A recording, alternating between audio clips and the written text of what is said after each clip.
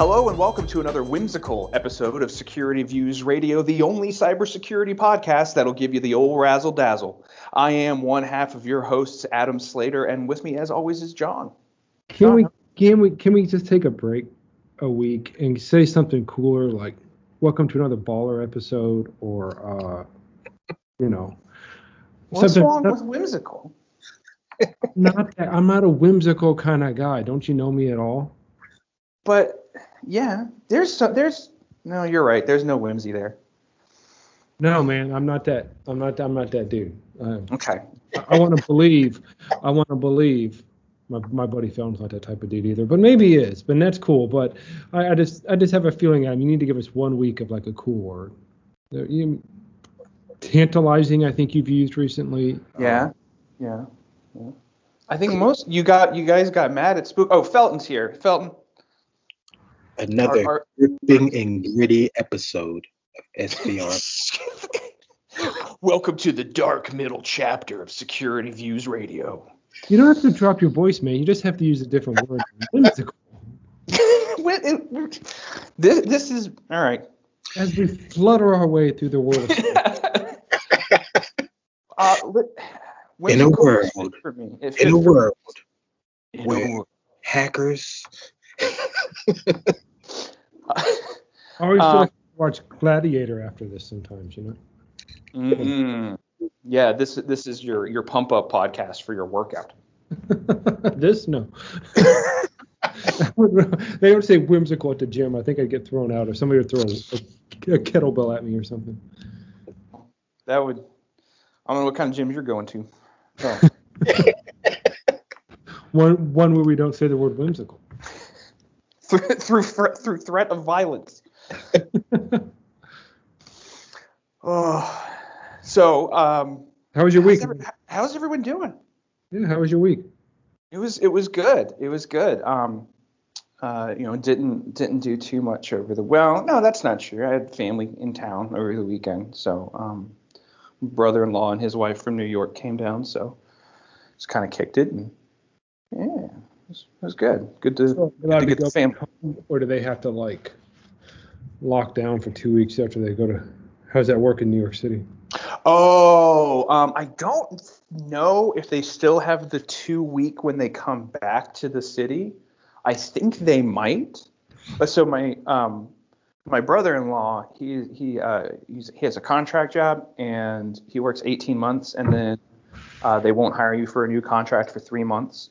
So he was like, I'm just going to come back down to North Carolina. So he's just been kind of hanging out here. I don't know if he has to quarantine for 2 weeks before he returns, but it's probably only if he goes through the Holland Tunnel. I believe if you go through Staten Island, mm-hmm. they don't care. Just going through the back end. Go. There's a guy waving you over. Come on. So is he guaranteed after the 18 months to get? After the 3 months to go back? No, he's not guaranteed, but he was contacted by the agency, and they are going to bring him back. So, okay. For another 18-month contract, it's strange. I know a lot of that happens a lot in the IT world with at large companies, how they hire their IT people. I want to know why they do it that way. I know it must work out in their favor, not the employee's favor. So yeah, it's got to. So it's interesting. Like I have so both of my brothers-in-law on my wife's side of the family, and then I have three other friends that are all technically part of that group. It's all like, hey, you should, you get recommended for a job, and then now they're all in it. But one of them, the guy who was there first, he has been hired full time now by the particular institution. So, which is good for him. So you can get hired on full time, but not. I think it takes a couple of rounds of you doing well. So they all have the same job. They're in different levels of it, but they're on the same team. Oh. So. I got you. Yeah, it's pretty cool. Very happy for them to be able work and hang out with each other. So we are starting because we are starting up a new partnership here, and one of the requirements is that everybody in our company has to be an employee. We can have no contractors that we use to perform our services. And so we of course don't use contractors, so it's not a problem for us. But I bet you that disqualifies a lot of people, and they're like, "No, you're the contractor. We don't want a contractor of a contractor." Right. Somebody's gonna pay the bill if you screw it up. Yeah. I mean, it makes sense. I mean, you want to avoid some of that stuff. So what are we talking about this week? So I actually I saw a story, and I know that you shouldn't. I was actually pulling it up here. I know that it's bad practice to laugh at the unfortunate events of others, but hey, can you hold on 1 second? Somebody just sent me an email and they need me to send them my credit card here. 1 second. Yeah, do that real quick. You go ahead. You go ahead and talk. Okay. So hundreds of investors were tricked by a fake cryptocurrency scam, and they were bilked out of over $11 million by a gentleman. I use that word usually, John DeMar, who advised them to invest in a fake cryptocurrency that he had created called Bitcoin, but the coin has two eyes.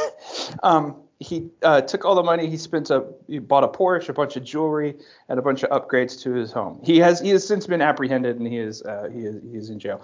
But he even hired Steven Seagal to promote the company called Bitcoin 2Gen, which I think is very good, or B2G. So this was hilarious. Like, not hilarious. People losing their money is horrible, but this is like so naked to me, that like he basically called it Bitcoin 2. Like, it's just very. Quite possibly he's the dumbest criminal. Not only did he do this, but he then just bought stuff with it and didn't even like lay low for a while. Yeah.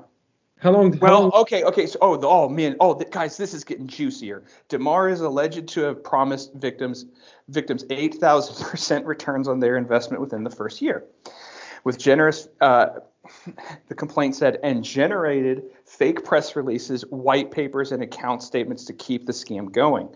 When investors finally came looking for their money, DeMar reportedly faked his own disappearance, asked others to lie and say he was assaulted and kidnapped to Montenegro. Oh, this is delicious. Oh, this guy's incredible. But Steven Seagal, like, that's to me that's great. Like that someone would be coming up with this fake scam, with this fake cryptocurrency, and they'd be like, you know what will really sell investors? Steven Seagal. That's who I need. And Steven's available. He's not working. I would think those guys, I mean, come on. We've seen TV, and I was skeptical at first, and then I did my research. Right.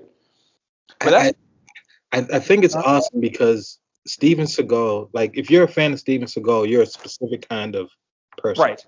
Yes. So it's like the perfect hustle. Like, look, if I can sell you with Steven Seagal, I got you. Hook, line, and sinker. Yeah. You're yes. If you are the personality type, like you said, exactly. If you are the personality type that you are a Steven Seagal fan, you could probably an unironic Steven Seagal fan. I feel like every time I get a cup of coffee here, there's this one guy on TV.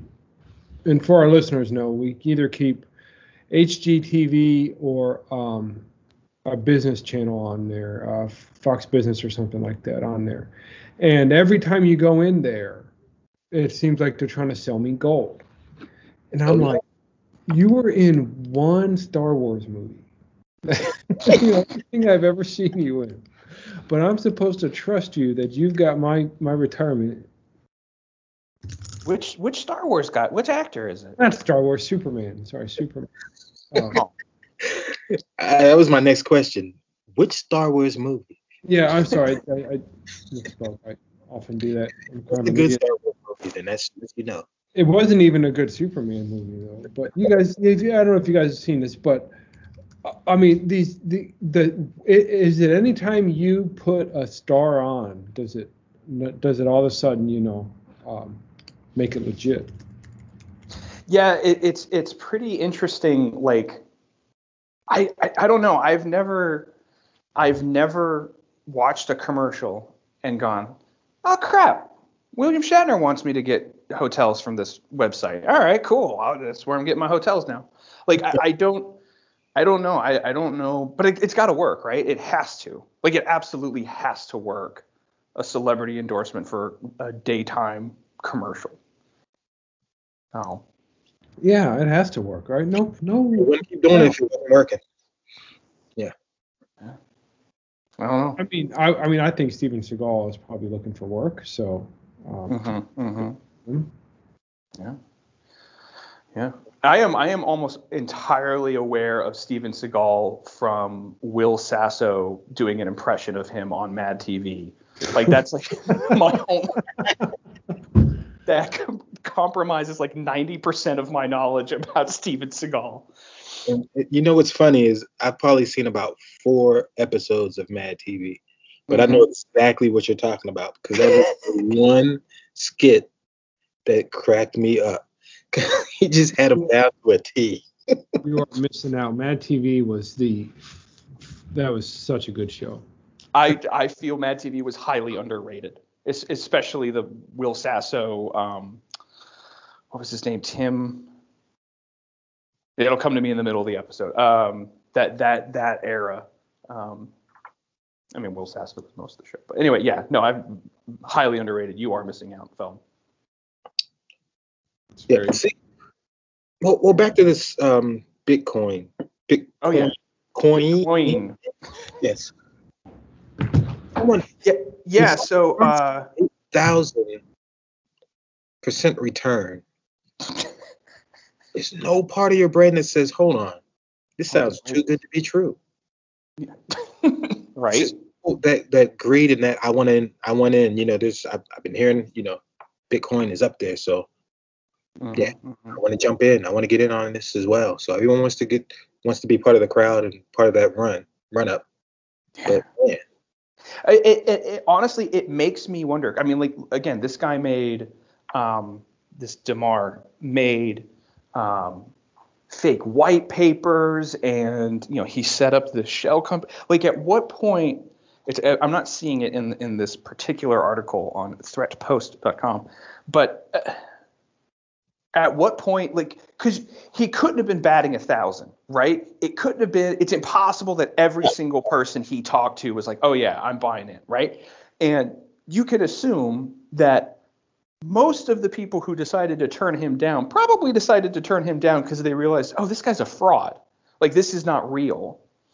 Like, I don't, like, maybe that's how they got him. I don't know. I feel like I would be calling the FBI immediately. I would just, all right, listen, this guy's a scam artist. Steven Seagal's skills don't translate to when you're older. It just don't, right? It just doesn't work out. I mean, he made some good movies if you're into that, and but they don't translate. So how much vetting do you think he would have done? Oh, none at all. Steven Seagal, no. Yeah. If the check, but I mean, that's. I'm doing my lines. Send me my lines. Yeah, I don't know, but I guess that's what these online scams. This is who they target. They target vulnerable people. Like, I was actually, I read another story earlier today as well about how Utah was thinking about making catfishing illegal, which I thought was very interesting. Really? Yeah, that, like, if you get caught catfishing someone, that you could face fines or time. And this is when you pretend to be somebody else that you're not. Oh, yes. All right. To be clear, catfishing, for our dear listeners who aren't aware, catfishing is when you pretend, as John said, pretend to be somebody else online in order to trick someone. Most of the time, that tricking is sort of benign. Not most. I shouldn't say most of the time. It can be very benign and just like, hey, I did this for a goof.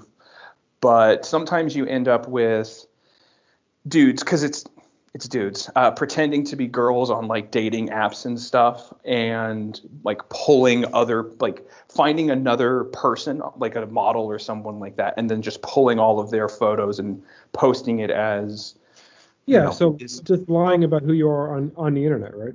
Yeah, and to get stuff out of people, sometimes money, gifts, things like that. So do all the politicians report to jail right after they sign this bill into law, or how does that going to work? I don't know. I don't know. They'd have to be in Utah. But no, I would. Yeah, the Utah representative, right? They're all politicians. They all lie. Yeah. So, but yeah, I think that interesting that like attacking a scam is at that level, that would be done from a state level is makes me kind of hopeful that like this kind of stuff is being taken seriously. Well, it means it must really be a problem in Utah. Yeah, or one of the Utah MTV, lawmakers. It's a big problem because that show's been on for a very long time. Well, I mean, it might be because it's a rural area, so people are, searching for love online. Mm-hmm, but yeah, in order to, if you're going as far as saying, hey, we need to make this illegal, and there has to be an actual punishment, means a lot of people have stories to tell. For every story that you see on MTV, there's 1,000 others that are people that are too embarrassed to admit about falling in love with who knows who or who knows what, and probably sending them money and gifts and other things, and never meeting that person live. But I think to pivot kind of from what you from your first the Bitcoin, whenever I used to see those Nigerian print scams or the emails, oh yeah, I would always say there's no way someone is falling for this. But they have to. Yet you will hear someone's like, yeah, I sent $30,000, or I'm still sending money, and I know that one day it's gonna, I'll get my money back. So yeah, the success rate probably is, like you said, 5%, 2%, 3%. Yeah. But it probably costs them nothing to send those emails out. That's exactly, like the barrier to entry is so low. Mm-hmm.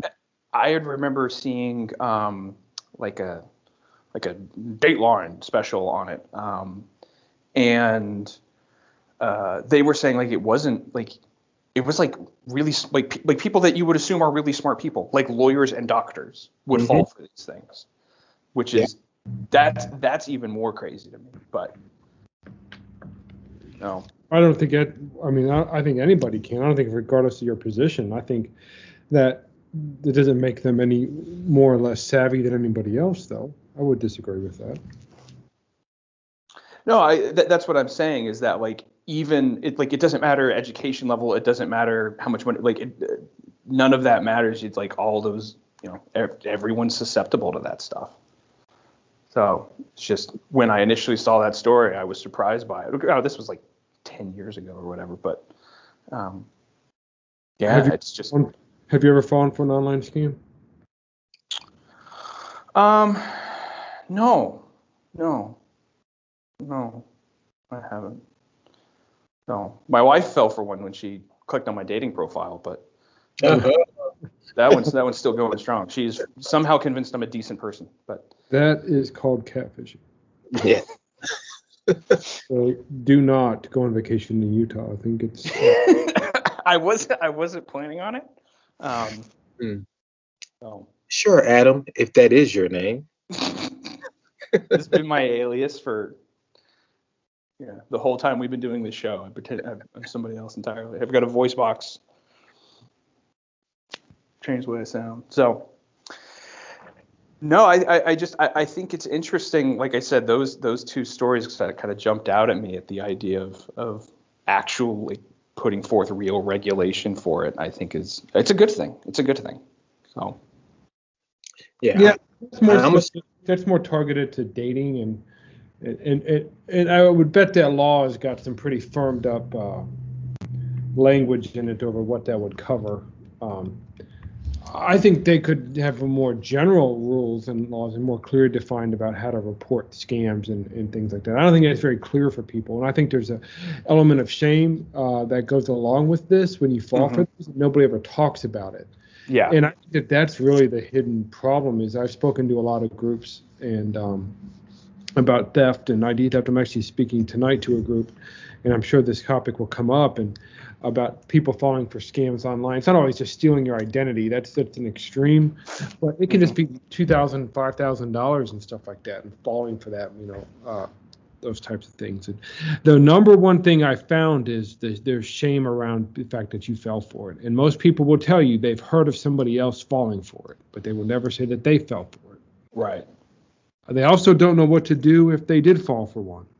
And so I think that's one of the things that we will always struggle with is, it's watching a TV show and the guy was paranoid of banks, so he kept cash in his house. It wasn't illegal cash. It was perfectly legit legal cash. And he was on his way to go buy a house in cash. On his way, he stopped at a sandwich shop. And just as the store was being robbed, and they took his cash, and the police didn't believe him that he had lost $1.2 million in cash. Yeah, I mean, why would you, right? Like, he's like, no, I'm telling you the truth. He's like, yeah, sure, okay, go talk to Bill over there. Thank you. It's funny that we talk about it, but there are people out there that keep that kind of cash around and stuff like that because they're so afraid of scams and stuff. And it's because it's very hard to prove. Often when you get scammed, you have to prove you didn't make it, or you didn't, that you weren't the problem, that you're not making it up. Right. It's sort of the opposite. I know that's not exactly related to what you were talking about, but we were talking about this online scams in general. But it's so much of that is involved in money and financial transactions. So yes, absolutely, and like you touched on that. You said that that it's always going to be an issue, and it's always going to be something that we got to look out for. And the reasons for that is that people figure it out, right? Like, I don't think anyone's falling for the Nigerian prince scam anymore, but they just come up with new stuff. So, and some of that stuff we will talk about after we come back from our quick break. Hang on one second. This company, I got an email, but they want a backup credit card. I don't know what this is about. I'll run down to your office real quick. JSCM Group is your leading cybersecurity expert. With 2 decades of experience, we work hard to ensure your network is as protected as possible. We simplify the complicated and ever-changing world of cybersecurity, regardless of your organization's size. To start protecting yourself, your employees, and your clients, contact us at 888-897-9680 or online at jscmgroup.com. We simplify, we're experts, and we're here. Again, that's 888-897-9680 or online at jscmgroup.com.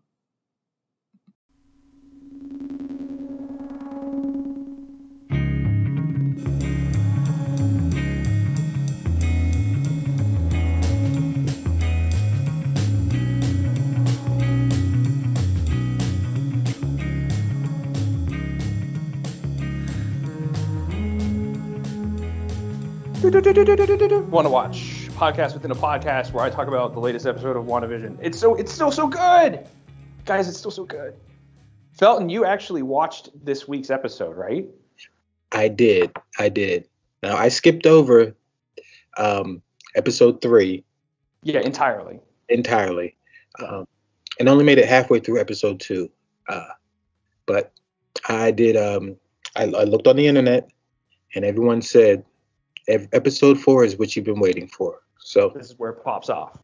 yeah, so I threw it on, and it definitely lived up to the hype. Yeah. If you're like haven't seen it yet and you want to skip spoilers, like skip ahead a couple minutes. But there's physical activity, Felton. You've been waiting for not exactly a punch, but that lady gets thrown through a wall.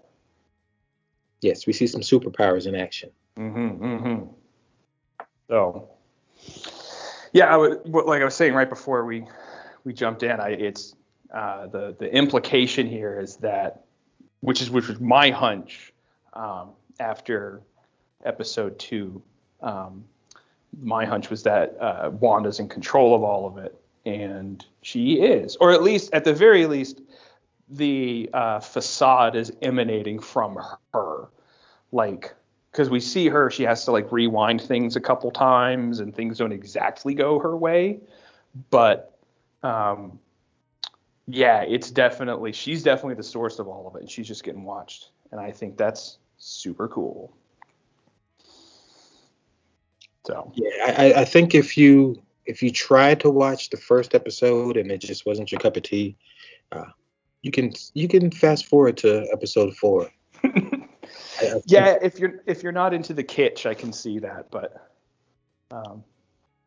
I'm in it for the kitsch.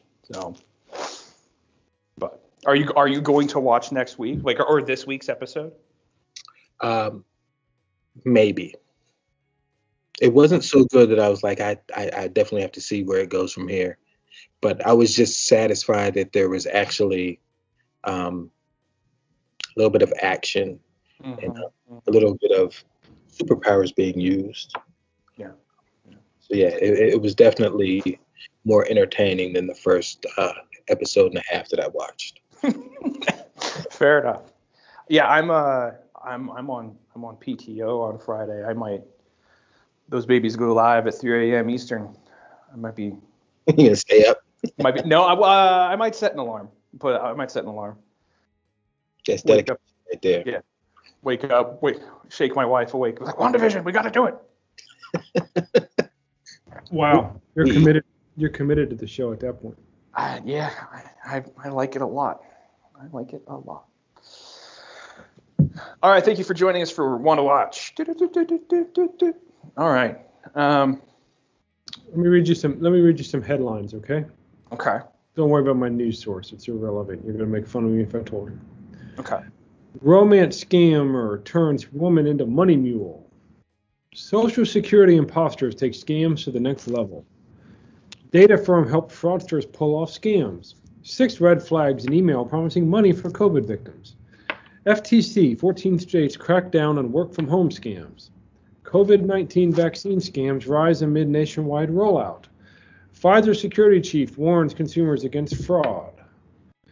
Scam spike on Instagram, other social media sites. 8 tips to scam proof your life during COVID-19. 25 fake websites shut down claiming to sell Lysol and Clorox. We used to shut down websites that sold drugs online. Now we shut down the fake ones that are selling Clorox and Lysol. That's a lot of scams for a week, man. Yep. It's I mean, it's a serious problem. I mean, we being familiar with them is the best defense one of the best defenses you can have. I know that we had the Nigerian prince, right, that we were talking about, and then that went away because everyone figured it out. But then we started getting the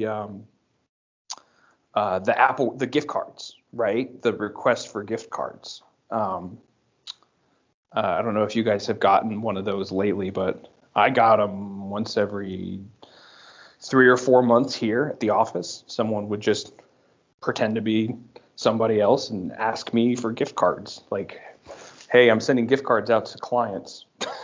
Go to the store and buy them for me. I've not fallen for that. I've only bought one Apple gift card. My cousin needed one time, so she sent me an email. Oh, okay. And this was definitely a cousin that you knew, right? Yeah, it's been a while, but I mean, Yeah. they didn't have a checking account. I guess. So anyway, long story, but the bank was being jerks, and they wouldn't let her get her money in her checking account, and so I had to send her an Apple gift card. Oh, that's terrible. No, But good for you for helping out. you got to be there for family, man. I learned that in Fast and Furious, man. Family first. It's about family.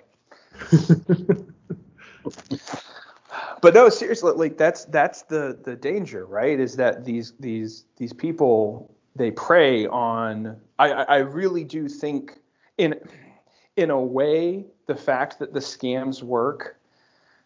This is going to sound weird. In a way, they make me hopeful for humanity, because it's, hey, these people just want to help each other out. Like, people that fall for that stuff, like, they're falling for it with like the best of intentions. That those specific kinds of scams, anyway, right? Like, they're falling for it, but with the best of intentions. Like, if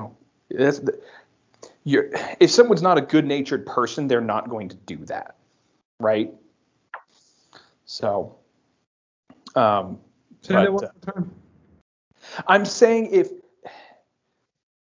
Oh, the victim. The victim, yeah. Sorry. That I should have been very clear about that. The victim is clearly a good-natured person. If they're falling for that kind of scam, it's, oh yeah, Bethany, I haven't seen you in 30 years, but yeah, I mean, you need $100 gift card for your kid. Yeah, I'm on it.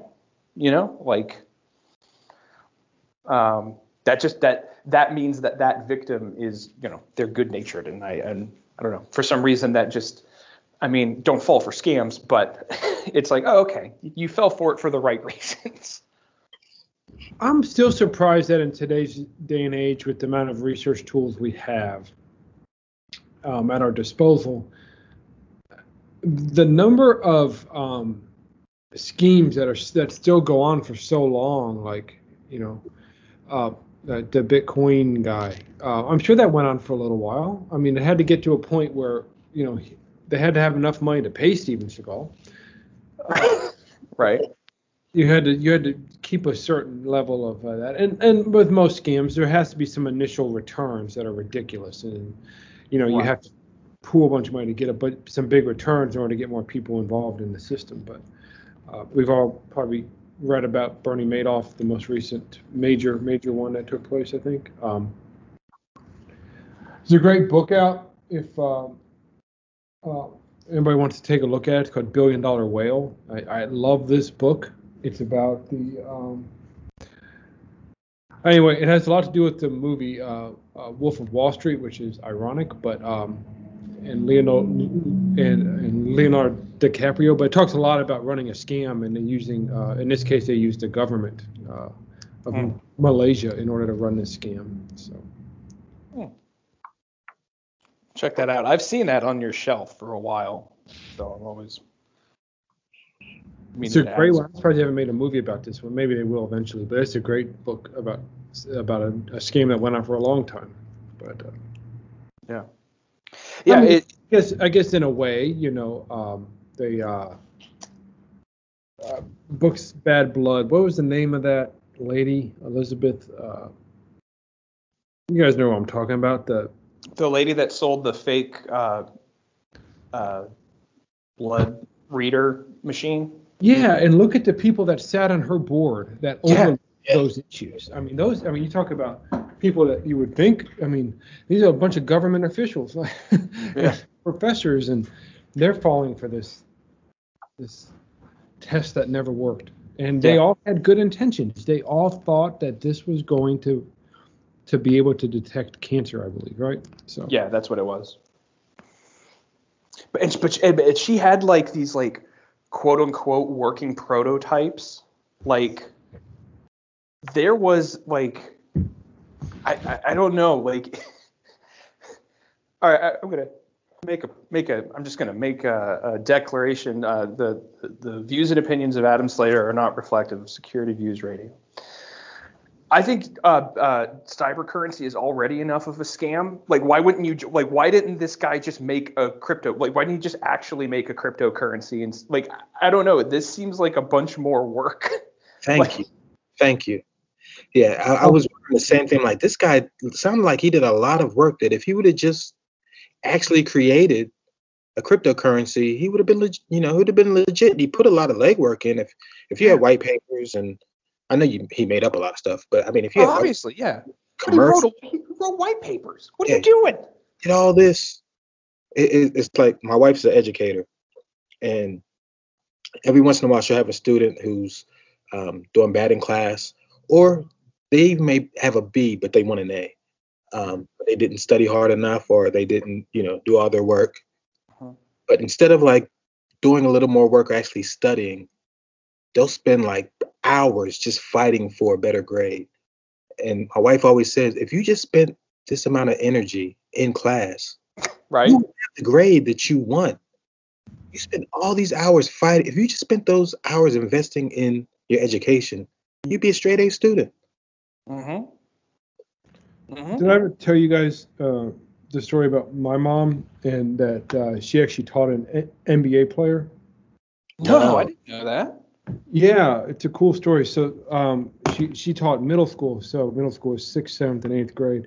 And she had this kid that was doing really bad in 6th grade one time. And the mom was doing so bad, the mom had to come in for a parent conference. And the mom sat down and told my mom that he didn't need to study because he was going to play in the NBA. So he was just waiting his time out. I don't know the kid's name, but I have no doubt he made it to the NBA because at 6th grade. Michael Jordan.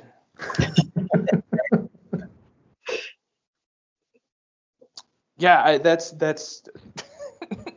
yeah. I always love that kind of stuff. Like when you see. Okay, we mentioned it. We mentioned Wolf of Wall Street. Okay. First off, I watched that movie again a couple weeks back. That movie rules. But like, I always felt like, man, if this guy just put actual effort into like an actual into like real business, like, the scenes where he's recruiting his family members to strap like a 2-inch thick exoskeleton of cash to fly across the world to go put it into this other bank. Like, I mean, come on, man. At some point, I don't know. I just always felt like that was weird. Yeah, but I guess it wouldn't have been at the speed he made that money, right? Yeah, that's true. That's true. And he's just a scumbag. So there you go. He's doing good now. He's an inspirational speaker. Yeah, selling his life story to Martin Scorsese. Oh, it's a great story.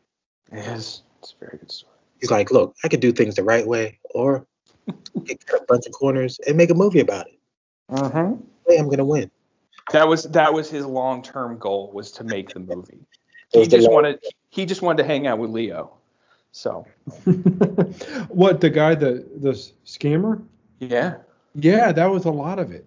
And because he was buying rounds and stuff for people when he would go out. He's even made it into a rap song about oh no. About if so and so was there, the party was going to be happening, because he would spend so much money on these parties and these blowouts. Like, his whole thing really was just he needed enough money to keep his lifestyle going because he just wanted friends. Aw. Yeah. It's kind of sad. I want to give him some cash. Piece of crap scumbag. Aw. I just wanted friends, so I stole millions. Billions, man. He stole some money. He did yachts. It's crazy what they were running. But all that is to say is that this kind of behavior, I think, is. This is sort of what I wanted to get here in our last couple minutes. This kind of behavior has always existed. It's like the internet scam as we know it now is, not much better or not much different than the, cons or flimflammery or whatever you want to call it from yesteryear. And so I'm interested is not necessarily the right word. I await what the next steps are. Like, okay. The lady who cuts my hair,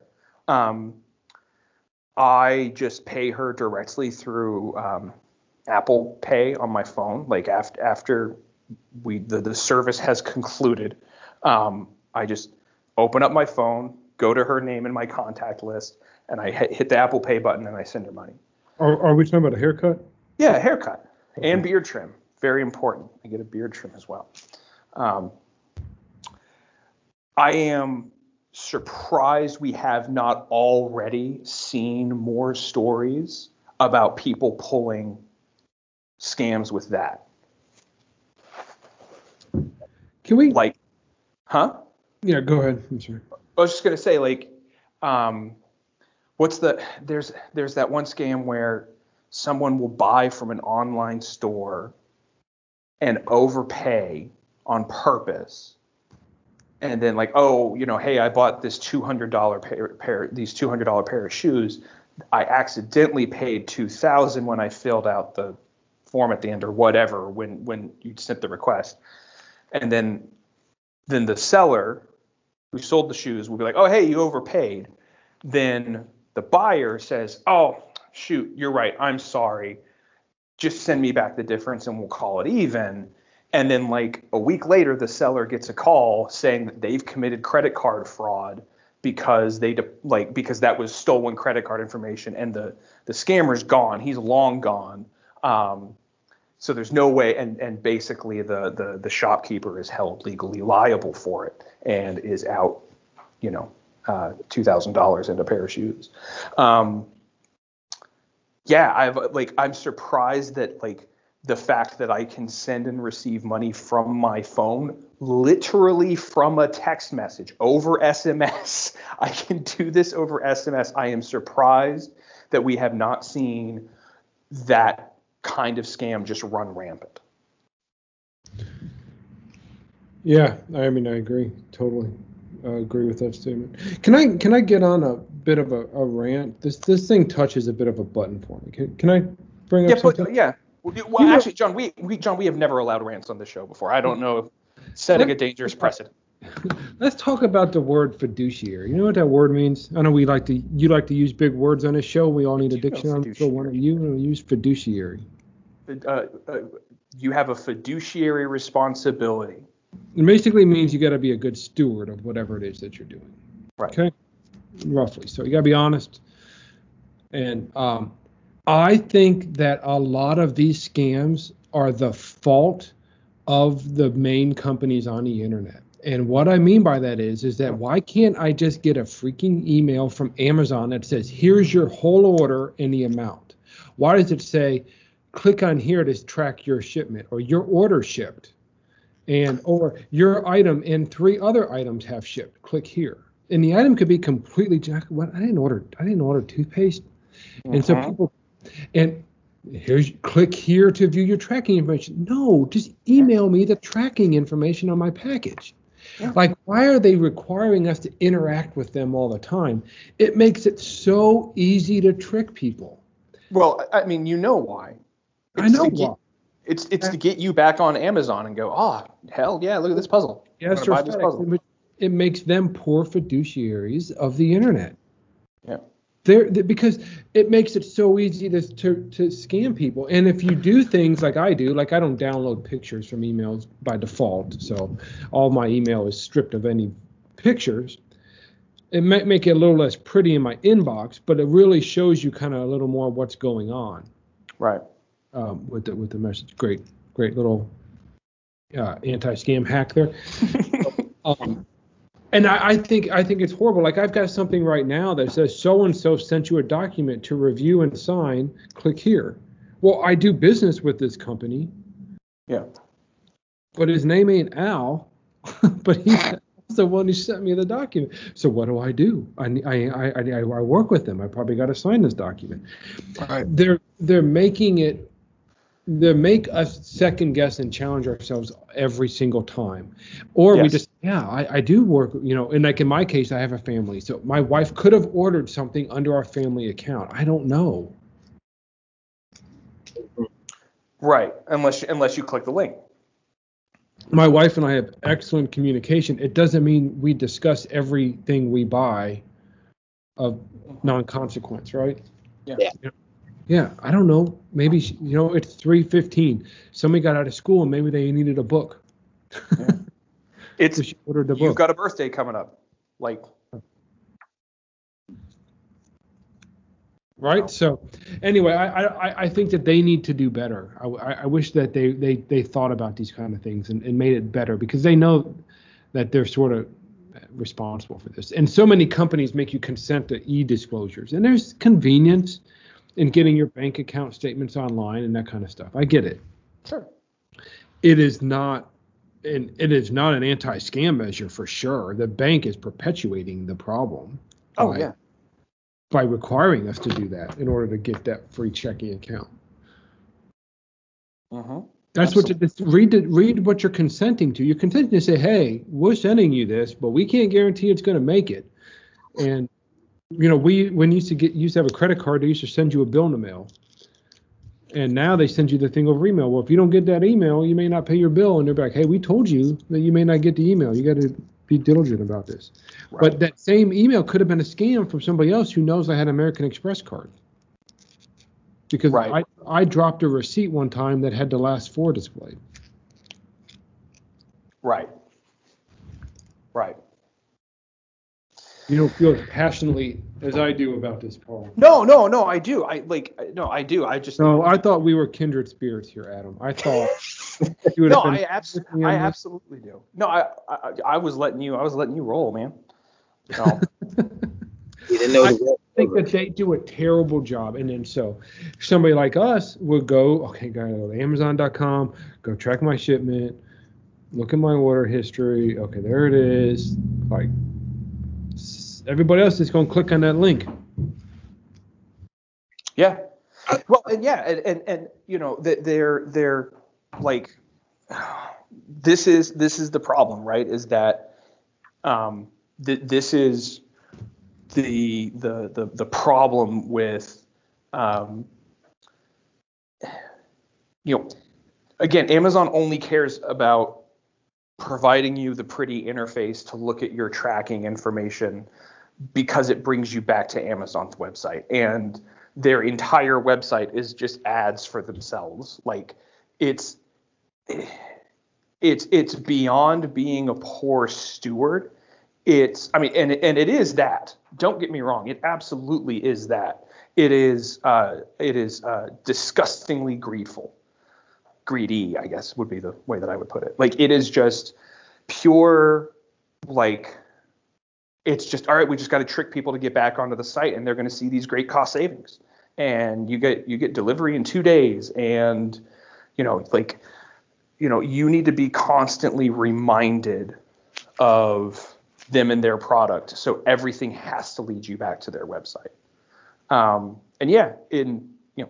In addition to being super greedy and nasty, it sets us up as individuals, and as in this case, they're consumers. It puts us in a position where we are opening up more and more and more vectors of our lives to attack. So, yeah, it's very unfortunate. So, but I also like to shop on Amazon and then go directly to the manufacturer and buy from them. So, usually you get it cheaper. So. And a tracking number. If you don't buy on Amazon? I have felt, like, seriously, I will go to Amazon, find a thing, go to the manufacturer's website, see if I can buy it directly from them, and I can usually get it cheaper that way. So today I needed to buy something called, this brand I was buying is called Waddies. So WODIES. If anybody lifts weights, pick up a pair of Waddies. Anyway, the same price was on Amazon's website as was on the Waddies website. So you can always find a good deal. Yeah, absolutely. Same deal anyway. So I don't think I'm not a fan of Amazon in general. So you won't find me shopping on there a lot. I did buy my Waddies on Amazon today. That's just because somebody gave me a gift card and I had to use it up. So. Yeah, I have this, I'm in general kind of weirded out by, like, I remember it was a couple years ago, I had this realization that, like,